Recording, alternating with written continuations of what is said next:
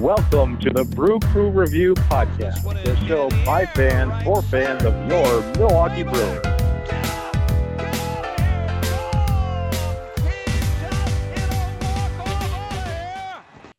All right, welcome back, Brewer fans and fans of the Brew Crew Review. The 2021 season is just about upon us. The Brewers are making their final roster moves, and we're here to talk about them.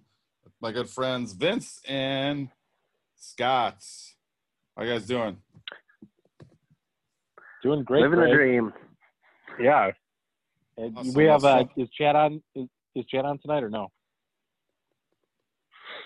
I think he's helping get children. Keep an eye on the vaccinated or waiting something. room here on the Zoom thing. He's usually stuck in there for a little bit.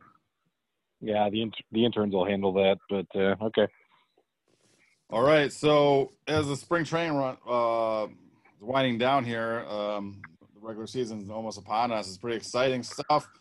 I guess not all the final roster moves are official yet, but we'll talk about some of the guys that surprisingly did make the team, and some of them who got sent to the minors, and some of them went to the IL. We'll talk about all that. But let's actually start off by a little piece of rotation news. Freddie Peralta has been named to the rotation, and surprisingly, Josh Lindblom has been sent to the bullpen over Adrian Hauser. What are your guys' overall thoughts on all those moves, those three moves? Well, not only that, Craig, but it looks like Counsell said that Hauser is going to be our 3 starter this year. So he's going to line up third in that rotation behind Brandon Woodruff and Corbin Burns. Interesting. I didn't expect that. I thought that Hauser had a chance to make the rotation, but certainly didn't expect him to be named the number 3 starter. I mean, part of that is just semantics. You've got 5 pitchers who start games for you as a team, but interesting that he's going to take the ball every 3 days or every third time through the rotation, I guess. I'm really glad, though, and excited about Freddie Peralta. We've talked a lot on this podcast about Peralta's skill set and his talent level, and I think that, he really does deserve a chance to start. He still is a young guy. I think that he's got a ton of upside, and I think that it'll be really exciting to see what he can do here in a full season, hopefully, in the rotation in 2021. Scott? Yeah, I guess when you look between Hauser and Lindblom especially, Hauser has more upside. Hasn't necessarily shown it yet, just maybe a couple of flashes here and there. But, he's obviously younger. It's a good opportunity for him to see what he has. And it doesn't mean these are set in stone. I mean, obviously that's what we're going out as now. But who knows what's in store. Peralta, good opportunity for him, obviously.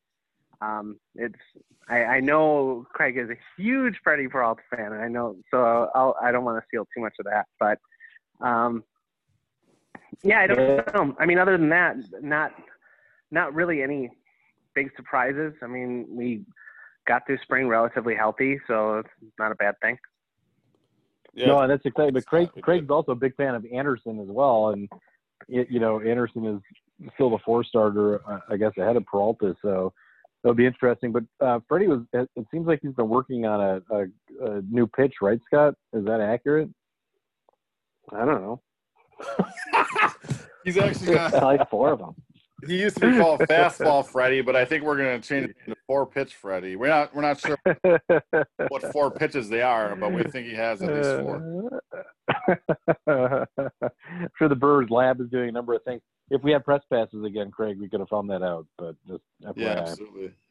No, but I mean, if you look at Peralta's numbers throughout the spring, I mean, and even last year he was phenomenal in the bullpen, striking out 12 batters per 9 innings or something like that.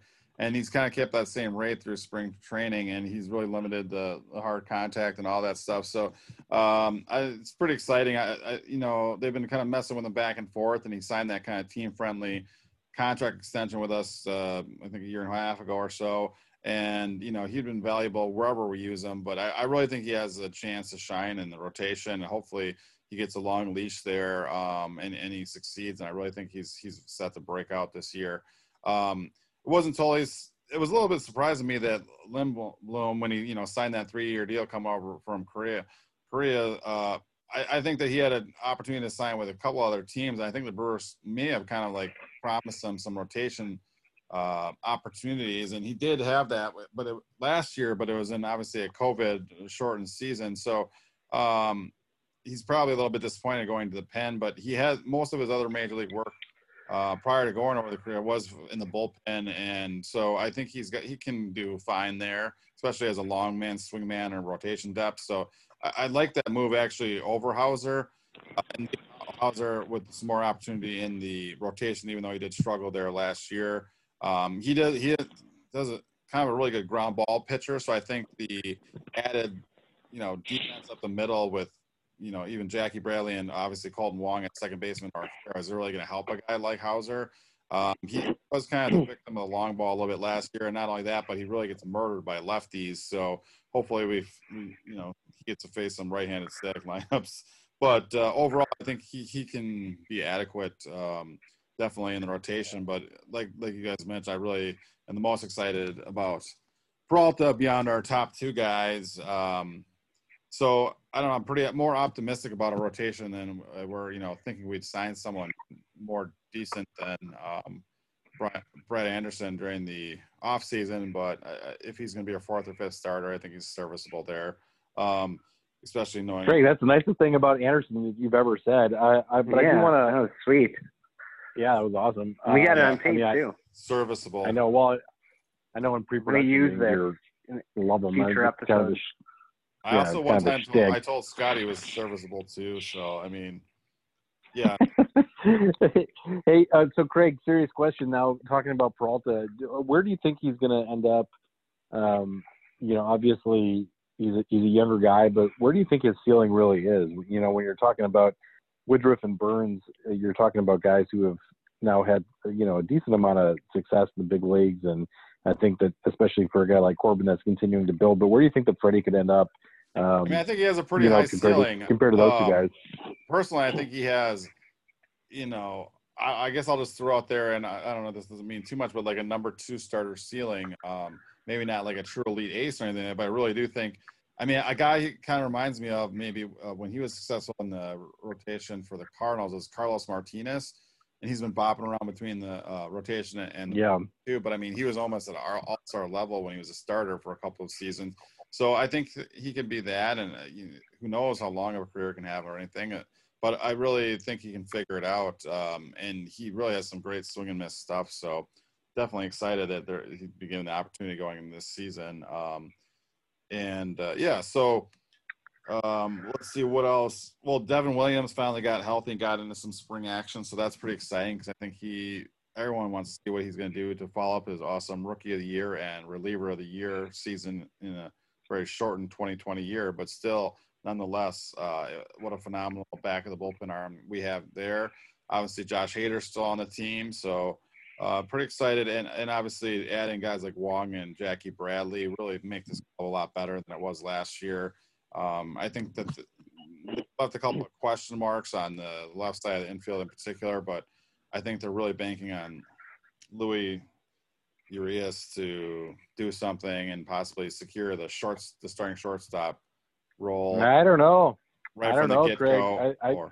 I totally disagree. I think that the team is really looking at Arcia as being our starting shortstop, and that Urias is going to be a kind of a backup infielder, a guy who can rotate to a few different positions. I don't know. It just seems like that was certainly what I took from Craig Counsell's comments, and I know that our colleague Tom Hodgecourt misses a lot of stories, but I know that he had interviewed Craig about this just in the last couple of days as well. Like a Bill Howell super sub? Is that what we're saying? Well, I'm just saying that he's a guy that really hasn't solidified his role as a starter yet. He had actually kind of a rough spring training, and I don't think the spring training stats matter at all, to be honest. But it just seems like Arcia coming off, again, not a great season in 2020, but the best offensive year of any Brewers player in 2020. It's kind of earned that right to start the year at shortstop, and I think that he's going to get the starting nod and that Urias is going to be the backup infielder. That could be to start off the year, but I do think I'd be willing to place pretty good money that by the All-Star break, Urias will be the starting shortstop. But there's more factoring into that statement. Obviously, if Shaw falls on his face, he could also become a starter at third. I guess my main point is they want to get him a ton of at-bats this year somewhere, starting at-bats, basically, some are just because they want to know what they have in him. Obviously, they gave up quite a bit to get him out. So I think they really believed in him before they made that acquisition and envisioned him as a shortstop of the future. So whether or not, that time is now or not, I don't know. But I do think I think there was some danger halfway through spring training that he may not have even made the 26-man opening day roster, to be quite honest with you, and maybe got the first couple of weeks or whatnot down at AAA to get his feeding under him, but he did return finally and get some good at bats in the last couple of weeks here of spring training. So I think it's already been decided he will, head north with the team, so to speak. But we'll see. Yeah, like you said, Orlando, I think, has earned that right to start off the year as starting shortstop, but we'll see. I think that between third and short, between those three players, there'll be a hefty amount of at bats, and I'd be willing to bet that over the course of the season, Orlando gets way more at bats than like Travis Shaw overall. But I mean, we'll see. I guess it should be interesting. But it's to have both those positions a little bit unsettled, but with some depth is I don't know if it's a good thing or not, but we shall see. Yeah, it should be interesting. Actually, I guess we should at least mention Jordan Zimmerman did not make the team. Wisconsin native got a shot. Hopefully, he was a good influence in the I believe while he was there. Re-sign a minor league deal with us. He did? Got sent back to just AAA. they. So. Scott, didn't you get Wow. Aren't you on that group text with our anonymous source, Tom Carter? CC wants to go by. Oh, here it is. Oh my God, breaking! I finally broke something. No, that's not it. But no, anyway, and Brad Boxberger also didn't make the opening day pen either, but I think he also re-signed a minor league deal. So those guys he did at AAA is kind of depth. Also, Justin Topa, I believe, is starting the year on the IL, and also Derek Fisher, who we acquired over the offseason too from the Blue Jays, outfielder, who is probably going to end up being possibly in running for a fifth outfielder spot, will also start on the IL. And so what that means, some of the guys that were on the fringes that did make the team then on the offensive side, it looked like we're probably going to carry an opening day 14 hitters, 12 pitchers, I believe. And that's and Vogelback did make the rosters, surprisingly to me. And also Billy McKinney also made it as basically our fifth outfielder. This screams of David Stearns, keeping guys in the organizational fold. I have no idea what him and Craig Counsell told guys like Jordan Zimmerman, but it's funny that guys are willing to essentially forego some of the clauses that they had in their contracts when they initially signed with the Brewers, get released, and then just quickly re-sign again with the Milwaukee organization, stay in the fold in AAA. With Milwaukee. So pretty exciting that we're going to have this kind of depth, I think. Yeah. And a lot of those guys are, I think that they probably knew that there wasn't too much interest from other clubs at this point of spring training. I mean, they could have had a chance, but they must have been told something good from the front office of the Brewers to say, like, if you stick around AAA, if you'll be up for a sign of trouble or injury or whatnot. And so that depth is always nice. So it's a good thing that those guys did resign, because you'd like to have some veterans like that to be able to call upon. With that being said, obviously there's some questions whether or not those guys are kind of nearing the end of their career, especially Zimmerman. But being a Wisconsin native, it's kind of cool to still have them in our system. So that's awesome. Craig, you would also be only the fifth guy ever to play for the Brewers with the last name of Z. Oh yeah. Scott, can you name the other guys?